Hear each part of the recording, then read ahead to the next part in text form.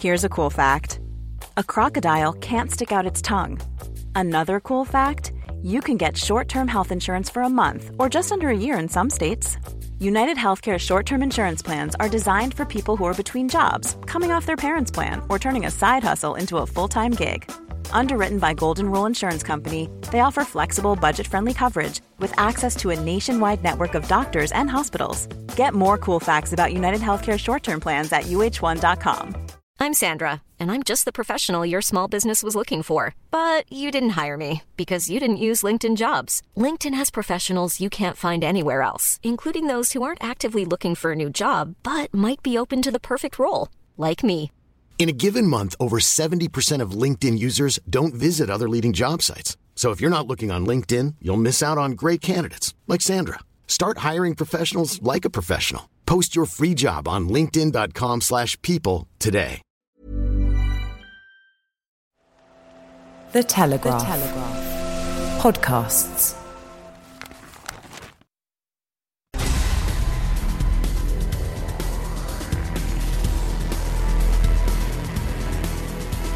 Hello and welcome to Brian Moore's Full Contact in association with The Telegraph and NatWest. I'm Brian Moore, and joining the show today to discuss round 3 of the NatWest Six Nations are the former Scotland and Lions coach Ian McGeechan, former Wales prop Adam Jones and former Ireland flanker Stephen Ferris. Plus World Cup winning coach Gary Street will take us through the Women's Six Nations, and Nigel Owens is back to discuss the wonderful world of rugby's laws. But first, I'm joined here in the studio by the former England and Lions fly half, Rob Andrew. Hello, Rob. Brian, hi. Interesting weekend, eh? No. I had to spend it with Gavin Hastings and then most of match day with Doddy Weir in the hospitality suite, both before and after. Well, we've both been there before in 1990 when it came a cuppa. Look, we'll discuss England now because we've got Sir Ian McGeechan coming on, and we'll focus specifically on Scotland and their tremendous performance, let's face it, when he comes and joins us. England, there was a pre-match scuffle in the tunnel. Do you make anything of that?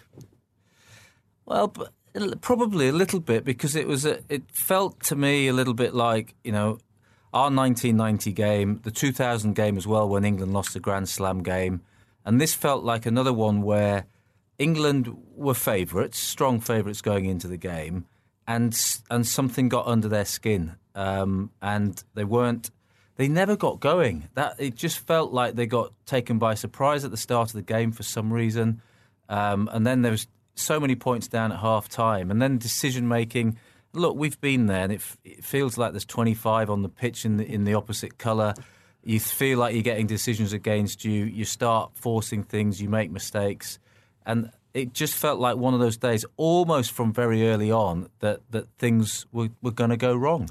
Well, my point about the pre-match tunnel scuffle was that if that had translated into them coming out being angry and giving a rash of penalties away because they were overcommitted, I could understand that, but not the ineffectual sort of way in which they seemed to start and continue for most of the first half. It wasn't until they were staring down the barrel of quite a big defeat, actually, at half-time, that they energised themselves and came back and looked anything like sharp enough.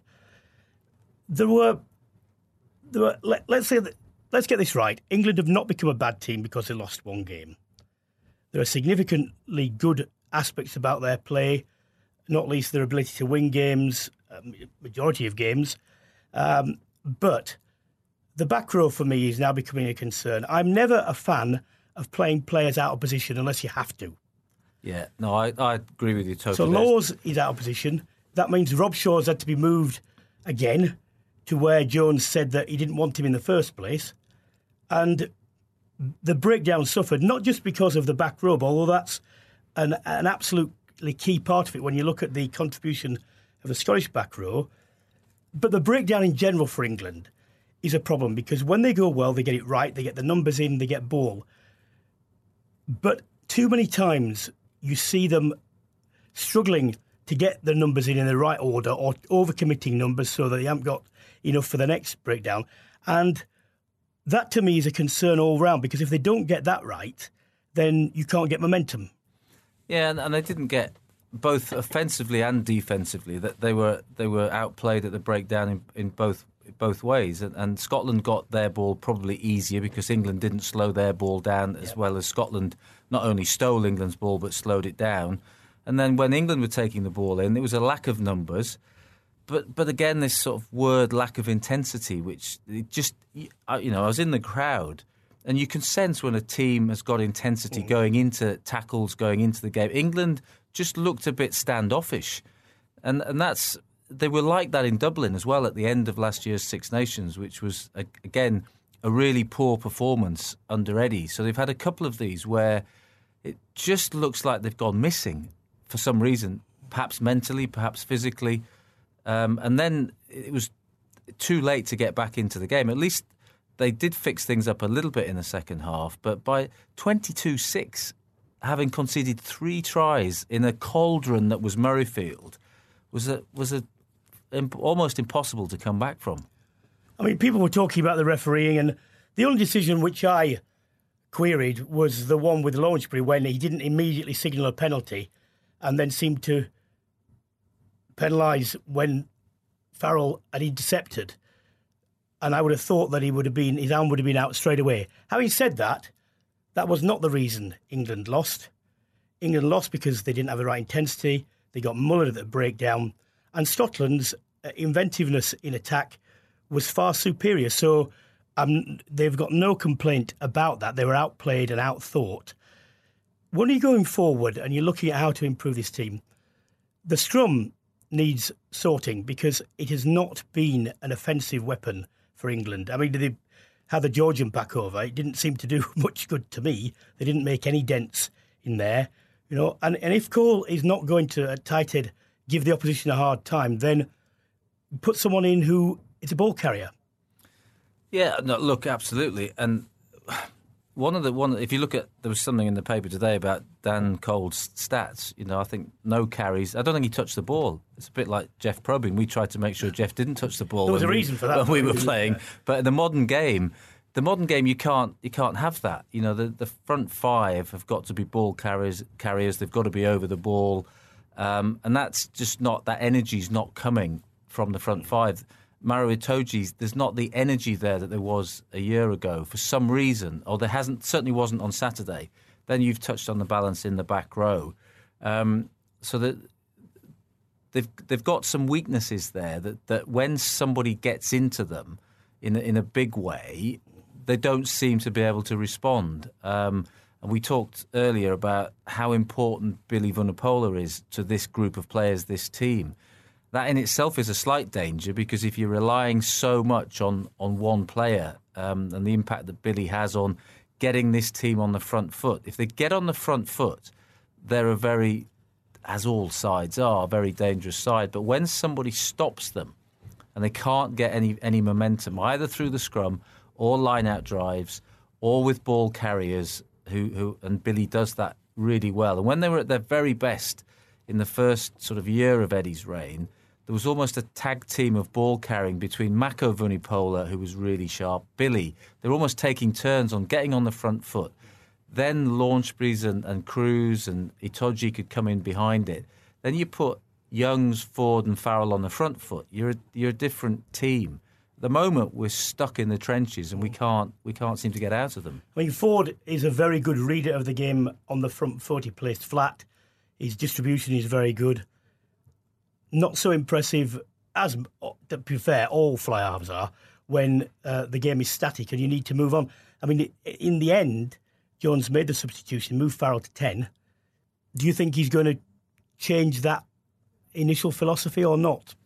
Well, I can't see it. No, I still think we go back to the same debate that we had at the beginning of the Six Nations, really, the Ford-Farrell debate.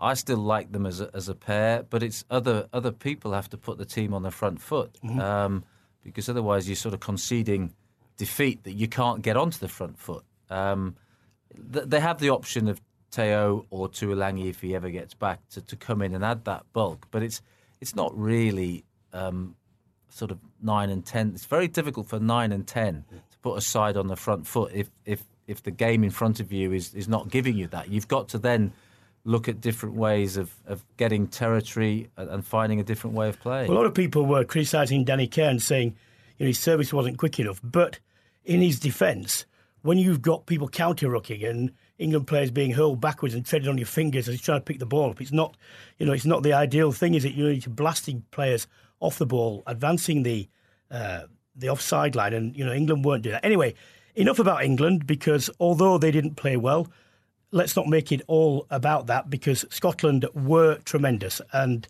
we've got Sir Ian McGeechan on the line, so I'm sure that he will give us his thoughts. Ian, hello. Brian, good evening. Well, we've discussed some of England's shortcomings. Let's discuss Scotland's long goings, or whatever the word is. They were very impressive, weren't they? Yes, they were.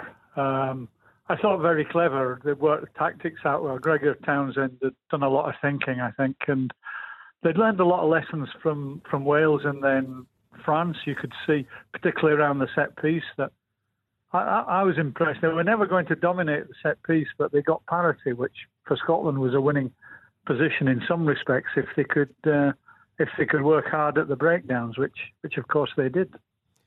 The breakdown is crucial in the modern game, because from there you either get or cede impetus. Scotland were very accurate. Why were they so dominant, though? I think, their body angles were lower than England. And when you get into a ruck situation, I always called it the battle of the shoulders. If you end up with your shoulders lower than your opponent, you always win the ruck. And Scotland, time and time again, were under the England players. So they'd nothing to really go for. Plus, I think they were quite happy to send 2 and 3 and even 4 players into the ruck to make it really awkward. And I think because it's so important now, that making that sort of decision on the hoof at the breakdown, whether you get rid of the first man, they targeted the England players really well, got underneath them. I think England only wanted to send 1 or 2 into the ruck because they'd got obviously the structures they wanted to play, and Scotland were prepared to invest heavily in numbers if it needed it to really disrupt the breakdown. And I thought the back row, but Gray and Gilchrist as well, they all were making sort of good follow-up decisions after the first contact. Geech, hi, it's Rob here. Hi, Rob. We're both having nightmares from about 27 years ago, 28 years ago. It actually felt the same somehow, even just before kickoff. It just felt like there was something in the air up there. I don't know what it was, but it was an amazing experience at one level. And I think when you get Scotland playing like that, it's the pace they put on the ball as well, which having got on the front foot, and the width they put on it, and the balance to their back line, especially with the way Finn plays, and obviously he had one of his good days, but with the pace that he's got at outside centre, and the wingers, and then Hogg doing his stuff, they actually caused England a lot of problems across the park, didn't they? They did, yeah. I mean, again, I think you've got to give Gregor Townsend a lot of credit. He's thought it through. He got them playing at the line, but quite interestingly, as you can play flat. You don't have to start flat. It's where you take the ball. And I thought England was standing a lot. There's a lot of standing passing and standing flat and then being put under pressure, whereas Scotland arrived at a flat line when it was needed. And I thought very cleverly kept their outside backs wide. So it meant that they could run square or run on an inside shoulder, which Hugh Jones probably is the best at of any of the centres, I think, in the Championship at the moment. But they started wide. And I think they'd obviously isolated Joseph and his wingers because they tend to want to press very hard in the midfield and keep the wingers out wide for any of the kicks that might come from Finn Russell, because he does like those cross-field kicks. And I thought they played that space that England left them between Joseph outside centre and his wingers very well. But they did it because it's not easy to do, and it's why Ireland intercepted Wales. Interesting, because they were trying to play in to out, and Scotland actually played out to in, which does put a different line on it for defenders. So you can't afford to look in, and which is where Hugh Jones, he caught Nathan Hughes out, and Farrell for his first try, and he did the same for his second. And there was a real sense of urgency and pace around what they were doing as well, which for some reason England just looked a little bit leaden-footed, both in attack and defence. And with Brian and I were talking earlier, just trying to understand what has caused that, because you know what's coming up at Murrayfield. Nobody's got any excuse to ever say, look, we weren't expecting that. And it's just the same every time. It's really quite surprising. Yeah, I thought they actually followed each other, and I thought the forwards actually, Brian, I don't know if you agree, the Scottish forwards and the speed around off the ball was tremendous. So there was very rarely any single runners going in at the contact. It was always, the ball carrier, and then their support player would target, not bind on sometimes, target the English defender. Yep. So you're actually taking the defender out of the game with two of you. And you have to do that sometimes, double up against bigger men. And obviously then you get that natural speed into the game, which Finn Russell in particular, but, the outside backs, I thought handled very well. Well, England got a number of penalties. They conceded a number of penalties for being isolated. And so either it's the fault of the support runners who aren't getting there quick enough, or the ball carrier's got to fight that little bit longer before he goes to ground to give them the opportunity. So it's one or the other. But a big problem for England, again, number of penalties. Talk about Scotland's overall discipline. People, if you're looking at it with purely white-tinted glasses, as a lot of fans do, they were saying they didn't get the rub of the green with the penalty decisions or the referee in the breakdown. Well, that's just the way it goes to me. And Scotland were cohesive there. And you get caught if you're going in ones and twos. If you go in the committed surge with 3 or 4 players, and you're going to get far more from the referee, I think. And do you think that was one of Scotland's main tactics when they went into the game, to commit those numbers? Yeah, I think so, and I think it's one shape that might be put on the game. I think Scotland, Ireland weren't dissimilar against Wales. When you get there early, I think the referee sees a better picture. So the later arrivals, it looks as if you're off your feet or you're slow or you're sort of half there or not. You don't get the same picture to the referee, and that sometimes, if it looks right, it'll be seen as being right, and that's where, as I say, Scotland weren't afraid of putting numbers in the breakdown. It wasn't ones that they'd take the first man away, and then if England didn't have a support player there or they were a bit casual, Scotland would send another 2 in, and suddenly, it was mayhem at the breakdown. Then England have to react from players 2 or 3 metres away to try and retrieve the situation, and that's when some of the penalties come. I thought England got a little bit individualistic of taking. Courtney Lawes got caught a few times just picking and going without support, as though there was no communication around the pick and goes. And when you start playing individually, as you said, Brian, and you don't have that support player who's following you in, it does become a real battle. Well, Scotland now have performed really well at home. England, Australia, New Zealand. Cliched question, but can they do it away from home? Because Ireland is a big test.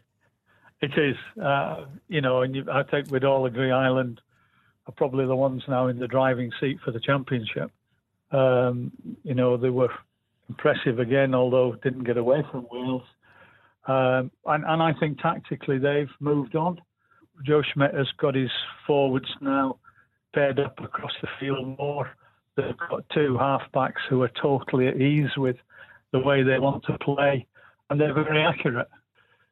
I think it's actually the two best breakdown teams playing each other head-to-head in Dublin. So I think it will be quite an interesting battle. Well, Geech, we will soon see. It should be a cracker over in Dublin. Thank you very much. Pleasure, Brian, as ever. Well, we've had a Scottish perspective on what might happen in Dublin. Time to get an Irish perspective. Very pleased to say we can speak to Stephen Ferris, a former Ireland flanker. Are you there, Stephen? I'm here. Thanks, Brian. Now then, Ireland, I said before the tournament that Ireland looked the most complete side, a squad. I haven't changed my opinion. The scoreline included an intercept try, and right at the end it was close, but I always felt that Ireland had the upper hand. How impressive a side do you think this is? I think on current form it obviously is very impressive. People are starting to nitpick now with, easy, soft tries being conceded, especially against Italy a couple of weeks ago, and then conceding another few there against Wales on Saturday. But you got to remember that Ireland missed a lot of kicks at goal. They missed a lot of points. And yes, they scored in the 80th minute, but I always thought that they were in control in the game. And even when they did go behind early in the first half, they were able to make sure that they went in at the break with the last play of the first half and get their noses back in front. There just seems to be an air of inevitability about this Ireland team that whatever situation they're in, if they're leading, that they can go on and win the game, and if they're behind, they'll get themselves out of a situation to go on and win the game. And I think Johnny Wilkinson was saying that as well about this Ireland team, that they're on a high, they're on the crest of a wave, and for me, they are the team to beat. We discussed the breakdown and its significance in the Calcutta Cup clash, but in Ireland's games that I've seen in the last 2 or 3 years, and in Munster and Leinster's games in the Pro 14 and the European competitions, that has been one of the standout things for me, their accuracy, their work at the breakdown, the way they commit numbers, the speed with which they get there, the ferocity with which they hit and clear. Is this a general tactic in Irish rugby to put numbers in, or is it something they've learnt and is now innate, which is probably even better? I think if you look back in probably the last 15 years, the competitiveness of the Irish back row has been the biggest strength of the Ireland team. You just look at all the names that's played in the back row over the last decade, and it's just always so competitive, and it's still like that at the minute. Jimmy Heaslip hanging up the boots today. I know you might touch on that, but guys who have just been there and done it. But you've guys coming in chomping at the bit, guys like Dan Levy, Jack Coonan, who are just really impressive athletes, really physical, powerful. They make the right decisions at the right time. They're very accurate. I think at the game at the weekend against Wales, they lost one ruck the whole game. Yes. They had over 60% possession. And when you have that amount of possession, you're going to make the opposition concede penalties. Ireland only conceded 4 penalties, and everybody's talking about how good Ireland's breakdown is. I think, yes, they put numbers in defence, and that might shorten them up slightly on the outside. You might also talk about that, considering Wales were able to get them on the edge a few times, and I think Scotland will look to exploit that.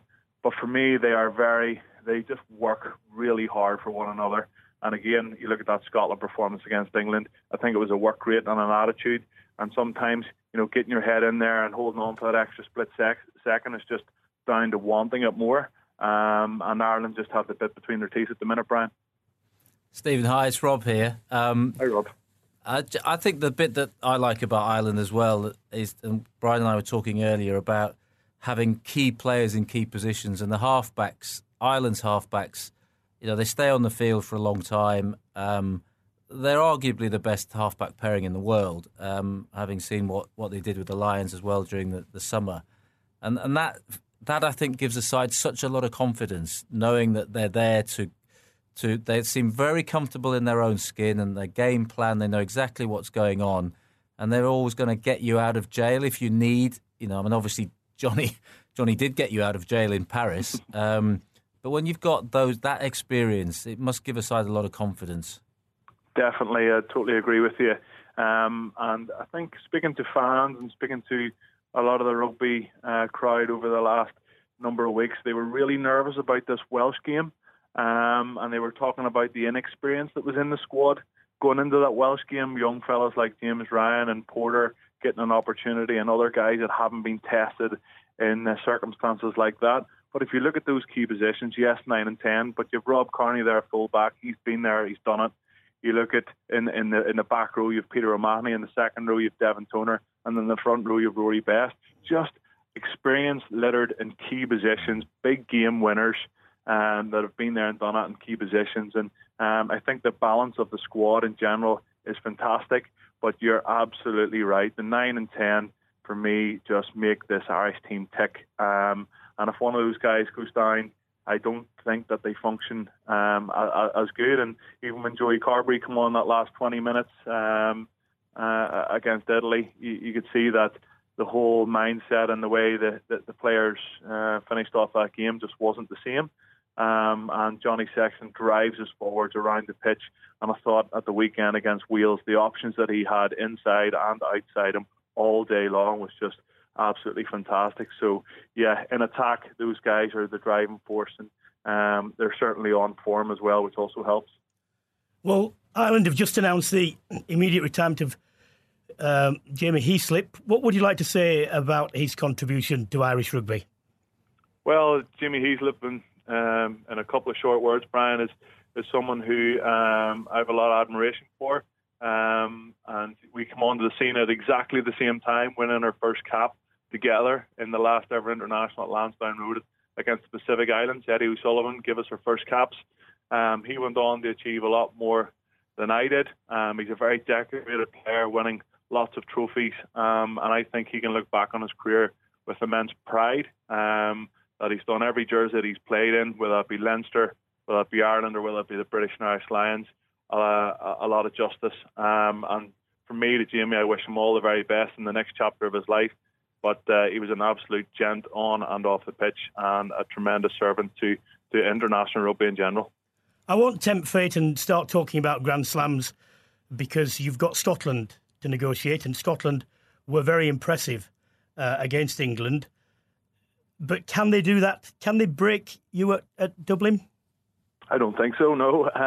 The reasons for that is that I think they got the rub of the green. The decisions that went against them. I know there was a bit of talk after the game about some of Nigel Owens' decisions, and just everything kind of fell for them. And, every decision, they kind of just got out of jail when England were getting on the attack and something happened, like the Mike Bryan incident, taking the guy off the ball. For me, you look at the last 5 minutes of the game over in Paris, where France looked like they were infringing and not rolling away, and Nigel Owens just let the game go, and everything that England kind of were doing at the weekend, he seemed to pick up. So for me, Scotland team coming to Dublin, they would need absolutely everything to go their way, and I don't think that in their own backyard Ireland are going to concede. I think it was 13 penalties that England conceded against Scotland, so I don't think that's going to happen. And if the 9 and 10, like Rob talked about there, function the way they have done over the last 4 or 5 weeks, I think Ireland are going to win by a similar scoreline to Wales, 10, 15 points, something like that. Well, Stephen, we won't have long to wait to find out, but thank you very much. Great as always. Thank you. Thanks very much, Brian. Take Cheers. care. Bye-bye. Bye-bye. Time now to switch to Wales, and we have got the company of Adam Jones, the former Wales prop, 95 caps for his country. Adam, hello. Hello. How are you, mate? 2 consecutive losses, but Italy are up next, so should settle some nerves. I thought Wales were a bit slow to start in the Ireland game, possibly because Ireland do what they do and kept the ball and kept possession, so it's very difficult to get into the game, but they finished well. How do you think their campaign's gone? It was obviously the first game up against Scotland, outstanding, put a lot of pressure on the Scottish runners, but I thought we were good against England at Twickenham, and I just thought Ireland, the half-backs controlled the game well for them. I thought, in all honesty, I expected us to probably dominate up front, especially with Furlong not playing. But, that didn't materialise. The young kid who came in the tight did a great job. Obviously, Henderson not being there as well. But, the young, again, the other young, just Ryan, I think the second over was fantastic. So, no, I don't think, I think we only had sort of, did I hear a bit, like 30% territory or something crazy like that. So, obviously Johnny Sexton was fantastic in the way he played. It was one point of the game, all attacks sort of slowed down for them, and he just sort of turned and then sort of a banana kick into the corner and kept turning wheels on and putting them back, play out of the 22, and we how we actually managed to stay in the game and being with a shout of winning at the end was showed sort of great resolve by the boys to actually dig in and fight, something which you generally do expect of this Welsh team, though.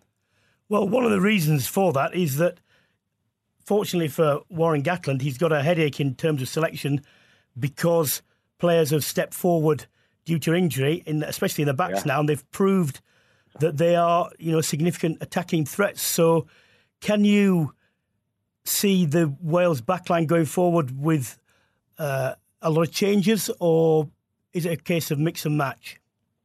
Well, Gat's come out and said he's going to make a few. Back home, they're talking about dropping Dan Bigger. Everyone's popping him for some of his reactions, but no, I think there'll be a few changes. Maybe I don't know. Do I think put someone new in the centre, Jordan Orff in the centre, maybe? Adam, hi, it's Rob here. The Wales, though, my view of things, if they finish the next two games really strongly, given that they sort of have, lost away to England and away to Ireland, who are probably everybody's two favourites for the competition, given all the injuries Wales have had. Maybe just a little lack of self-belief going to Twickenham and maybe even Dublin, which accounts for the slow start. Yeah. If they finish really strongly with the players they've blooded as well, they're probably going to feel pretty pleased with themselves, I would have thought. Oh, I think so. I think, there's a lot of talk about how, we're trying to play a new brand of rugby, and you can certainly see that. I thought Shingler's try was outstanding. And we kind of went up the left-hand side and then managed to get a ball back across to Navidi. And, it's not something you generally see the Welsh teams in the last sort of 10 years, certainly scoring tries like that. So, there's boys, again, like Shingler, like Navidi, like, got Elliot D coming off the bench, these type of players that, they can play this new brand of rugby we want to play. And, as you said, it's only... We're developing these players now with unfortunately a few injuries had. It's going to be good for us coming up the next World Cup in 18 months' time. So, no, I think Twickenham's obviously a really tough place to go. So is Aviva in Dublin. So it's I don't think they would have they would definitely targeted all their home games, and you target to win everyone. But I think two good results now against the French and Italians, and I think. I think Gats will be pretty happy with how it's gone. Adam, thank you very much. No problem. Thanks, mate. Time for a quick word on France-Italy. First match played outside Paris in the Six Nations. Bastareaud, well, for me, he's not an international centre, but he did make significant contributions, return post-suspension. How can you judge France on what they've done so far? England are going there. England should look for a reaction. I expect one. Eddie Jones and the players must demand one of themselves. But whatever France do or don't have, at the moment they have a lot of power. Is that enough? Well, it shouldn't be, Brian, should it? No, it shouldn't be. The way the modern game is going, it's sort of... and we've touched on England sort of just maybe stalling a bit in some ways, but I'm sure they can put that right because they've got the players. But you look at the sort of rugby that Scotland are trying to play, that Ireland are playing within control, but they've got such good halfbacks. And Wales, Gats has finally moved into a different way of playing. And it just feels like the home countries, the type of rugby that they're playing in terms of marrying that physicality with some pace and some skill and putting some movement on the ball, are almost leaving France and Italy in a bit of it's almost they're in the second division of the Six Nations, if you like, and Italy may be trying to, but just don't have the players to do it. So, it's clearly now, after what happened up in Murrayfield, a massive, massive game for England. And as we know, not always the easiest place to go. But England have got to really find a way to finish powerfully, because the flip side of that coin is France away, if they come unstuck there, and then Ireland at Twickenham, these next 2 weeks are going to be pretty important. Well, I think what you can say is that unless you are absolutely on your mettle in terms of your mental fortitude, and that translates itself into your defensive commitments, then they have enough power to just simply overwhelm teams. Absolutely. And again, it goes back to the mind, doesn't it? We talked about how poor Scotland were in that first game in Cardiff, which was really a mental thing, almost appearing in Cardiff as if they just finished the Australia game and not getting into the game. England, I'm sure they weren't complacent going into Murrayfield. I mean, goodness me, if they were, then that's a really poor reflection. But it just felt a bit like it going the way the game started. You sense it in the first 20 minutes, don't you? You sense where a team is at mentally. So England are going to have to be right up, because France will be up for it, as they showed against Ireland, and quite frankly, probably could have beaten and maybe should have beaten Ireland in that first game. So they will go back to Paris after Marseille, and England will have to be mentally right on it, as well as tactically and technically, which they weren't up in Murrayfield. And very quickly, Italy. Conor O'Shea has talked about the job on a longer-term basis, I understand that. And they have shown in patches that they can play good rugby. The problem for them, obviously, is 80-minute performances just aren't there. And when you're playing against teams who do play for significantly longer periods on the front foot, they're going to struggle. They are, unfortunately, and they might be showing glimpses, but they're showing glimpses when games effectively are already lost. And we know when players do drop off a little bit. Yeah. They're trying to play, and they're playing with some pace and some width. And at the end of the day, Connor's only got so much to work with, and he's got to create the new brand and the new breed of Italian player. And it looks, from a distance, it looks like it's quite a long job. OK, time to turn to rugby's laws. Pleased to say we've got Nigel Owens on the line now. Nigel, we have to respect this, and I do respect it.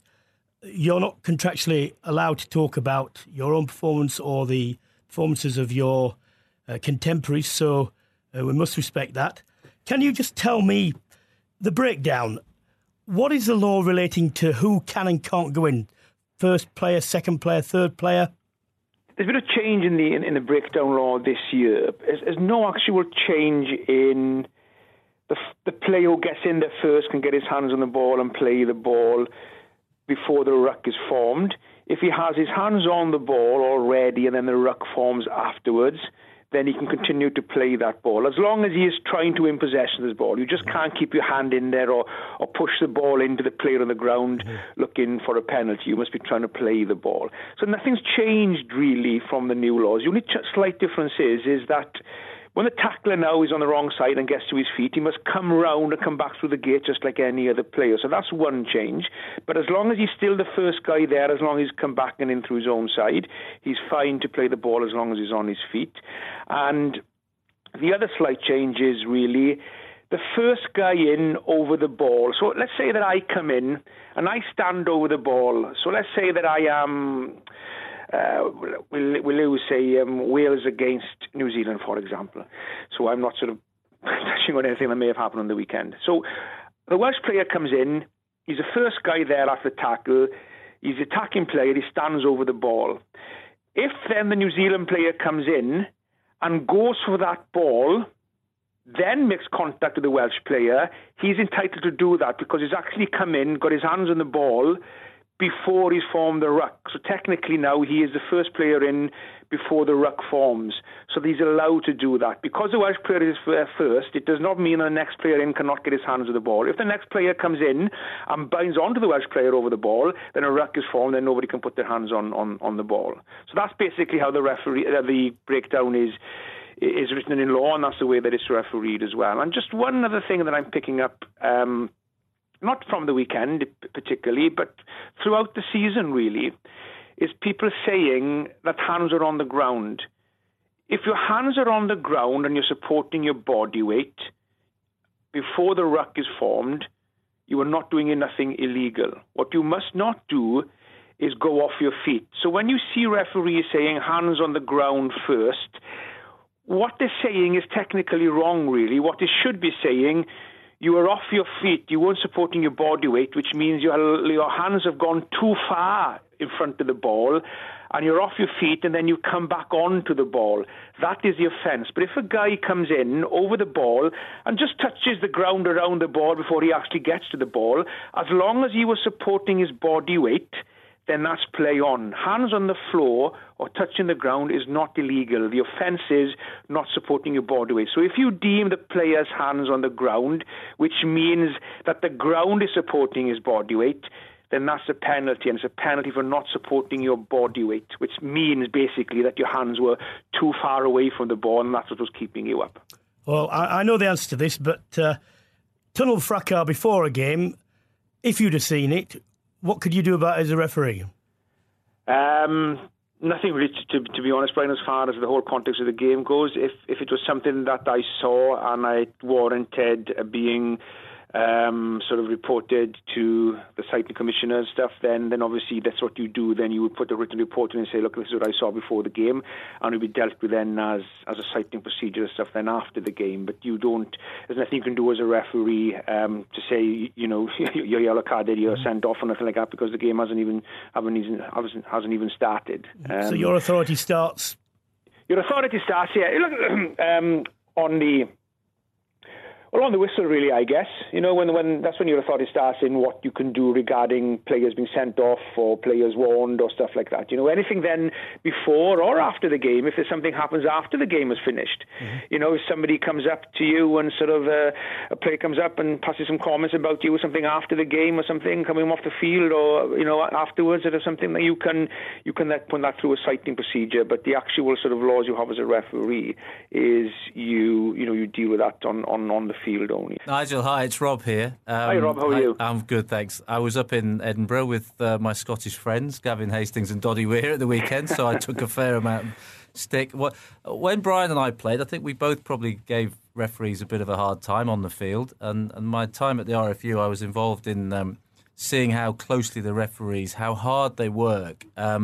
And I just think the modern game that you guys are refereeing, the pace at which this thing is flying around and players' body movements, the concentration levels and the ability to deal with things for the whole 80 minutes, it's a real credit to all of you, because these players we always did push the laws, but it's all happening even quicker now. And I just wondered if there was any sort of, how you get into a zone as a referee, and players have the ability during a game to maybe sometimes go out of the game and sort of be able to relax for 2 minutes. You've got 80 minutes where you're there the whole time. Do you have a sort of zone in and zone out a bit when there's a break in the game?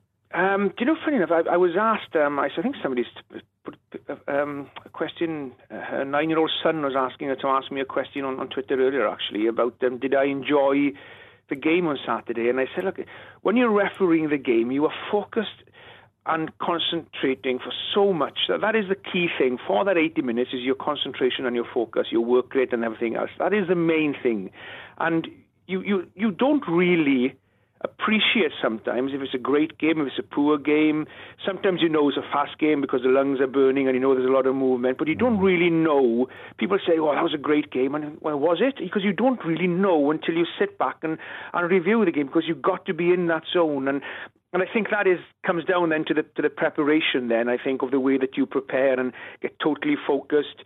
You have your checklist of what you think you can expect on Saturday in that game. So you go into a game thinking, right, this game is going to be, I would think that this game is going to be, for example, hugely contested in the contact area, like most games are. Some are even more contested. So you really have to then focus and be zoned in on the contact area. Some other games where right, some sides, they tend to maul a lot.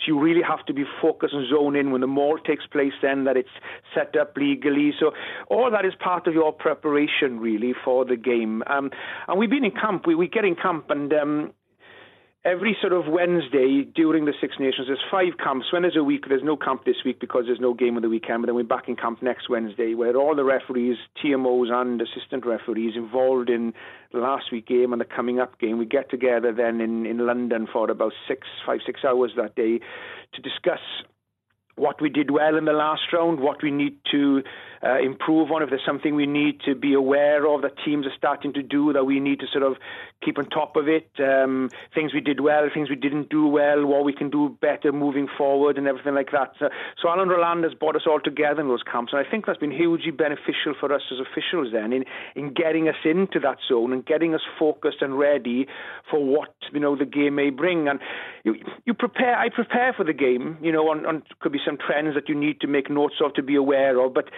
basically, as long as I go out to that game and focus and concentrate for the 80 minutes, I just then referee what happens in front of me. I don't go into the game with any preconceived ideas that the player does this, a team does this, or this may happen.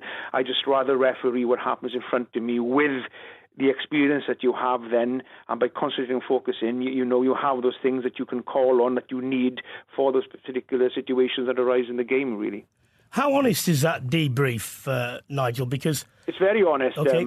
Brian. It is very honest, and I think as a ref, that's one thing that really, really gets me going is when people accuse a referee of being a cheat. If somebody has a go at me on social media because he didn't like my performance or didn't like with some decisions, and sometimes they are correct. Sometimes in the game you get a decision wrong, or you may not have refereed as well as you usually referee in some games, and that's fine. I would never block anybody on Twitter for thinking that I didn't referee well. What I do block people on Twitter for is when somebody calls somebody a referee says that you were cheat or you were a bias. That's what really gets me. So somebody says that, they're gone, they're blocked. So when we get together, we are very honest as a group of referees in things that we didn't do well, things we need to work on, decisions.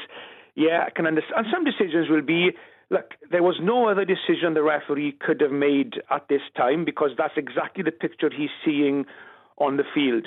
So it was impossible to make another decision, and those things happen. But also we're honest as well in saying, should have seen this, or I should have been positioned in a different position where I would have seen this, and we need to improve on this area of the refereeing. So it's a very honest, and because that's the only way you're going to improve and learn. Because Saturday was my 81st Test match, but you still continue to learn and continue to thrive to be better at what you're doing for the good of the game and the most important people on the field, which are the players. So it's a very honest and open one, it is. And unless you're going to be honest and open, you, even as a referee, as a player, as a pundit, whatever you do, unless you're honest and open with yourself on performance or whatever you do, then you are not going to maintain that standard or improve that standard. Nigel, thanks very much for coming on. Great as always. Take care. Pleasure, Brian. All the best. I'm sure a lot of people would have wanted us to put points to Nigel out of that. I would have wanted to, but at the end of the day, if he's contractually bound, then I've got to respect that. Let's have a look at his performance from our point of view. Always at breakdowns, you can make cases for he didn't penalise that, he did do that. To me, the Launchbury one was a bit strange, as I said, in terms of not being signalled immediately. But after that, if they get away with more than you, why? Why are they doing it and you're not doing it? That's the simple answer to me. I think that absolutely. And look, we've all argued the toss for years over certain decisions, but actually the key thing is, and we got it wrong at times, we all get it wrong, is how are you adapting to the referee? How are you working out? Are you getting together and going, look, he's really, really sharp at the breakdown here? Because England gave up, 2, 3... Every time they got into the 22 in the first 20 minutes, I think there was 2 turnover penalties. Well, they had right 15 from the start. Turnovers and 13 penalties. And you talk to Stephen Ferris, he's talking about 4 penalties given away. The 10 penalties against Wales, double figures against Italy when they scored 7 tries and were top, still give double figures away. I'm sorry, but if this happens 3 times in a row, the common denominator is not the referee, is it? It's recognising what is going on and what Scotland were really good at on England ball. And England did have a lot of ball. They turned it over either through their own handling errors or getting turned over at the breakdown. And after the first 3 breakdowns, England should have been saying, we're light on numbers in the breakdown because Barclay and Watson and Wilson, the timing and their targeting, whether they thought that England were going to be light on numbers because England thought they were going to win the breakdown easily. But you've got to react as a team, and England didn't really react all the way through the game in putting an extra number into the breakdown or getting beyond the ball. They allowed that, and so that's not Nigel's fault. His interpretation of the breakdown is that guy from the defensive side is allowed in there, and it's you, the attacking team, it's your responsibility to do something about it, not mine. If I think it's a penalty to the defending team, I'm going to give it. And there must have been, I don't know how many breakdown penalties against England when England had the ball because England weren't protecting the ball.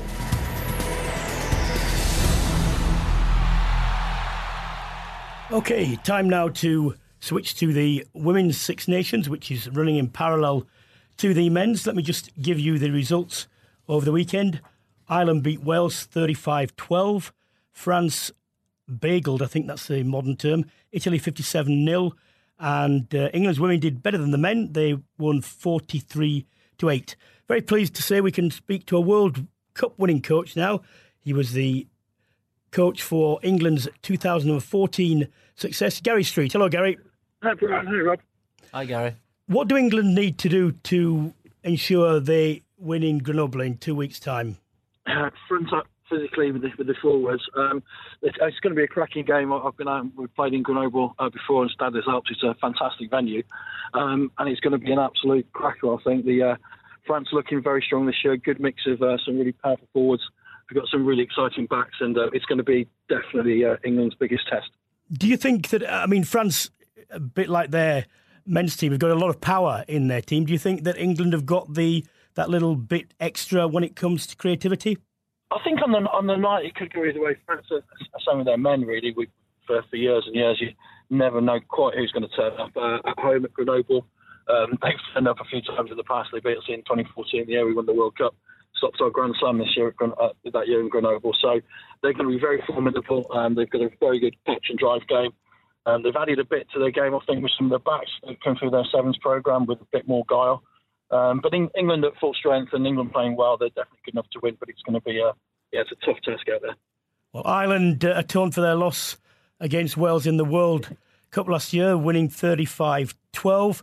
But I detect that at the moment Irish rugby's in a bit of flux with the women. They looked a year or two ago probably stronger than they are now.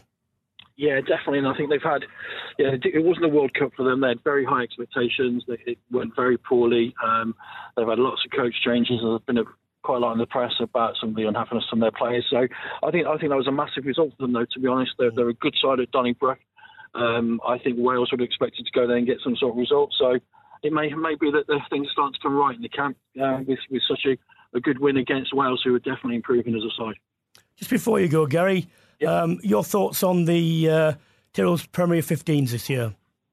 Yeah, I think it's making a huge difference. I think that the off-field stuff, there's still a way to go without that. There still needs to be a lot more investment all round from wherever that comes from. But it's brought different standards. The games are better, the off-field stuff. Harlequins with my club have been incredible with support to the girls, as other clubs as well in the Premiership. And I think that it's the way the game should go, and I think that it's going to just improve over the next 2 or 3 years now. Gary, thank you very much. Thanks, Brian. Thanks, Rob. Take care. Well, to wrap the podcast up, disappointment for England, but that's what happens if you turn up, as we know, if you turn up at Murrayfield and you're not quite right. Well, maybe in 18 months' time we'll be looking back and going, that was the making of this team. They've been on an unbelievable run. I think one of the the big talking points that we will probably come back to over the next 12 months, 18 months is where's the team gone in the back row? Where's the team gone in the midfield? Who's the captain? Can you keep taking your captain off after 55 minutes? Do you keep chopping and changing your half-backs in the modern game? You know, there are still some questions there that Eddie clearly knows he's got to answer. And they will go a long way to determining where this England team goes over the next 12, 18 months. Well, let's finish with congratulations Scotland on a tremendous performance, technically and mentally. The same to Ireland. You've been listening to Brian Moore's Full Contact in association with The Telegraph and NatWest. Thank you to my co-host Rob Andrew and my very happy producer, who's a Scottish fan, Abby Patterson. Rob and I will be back next week. In the meantime, make sure you subscribe to the podcast as it's completely free, and that way you'll never miss an episode. But for now, goodbye.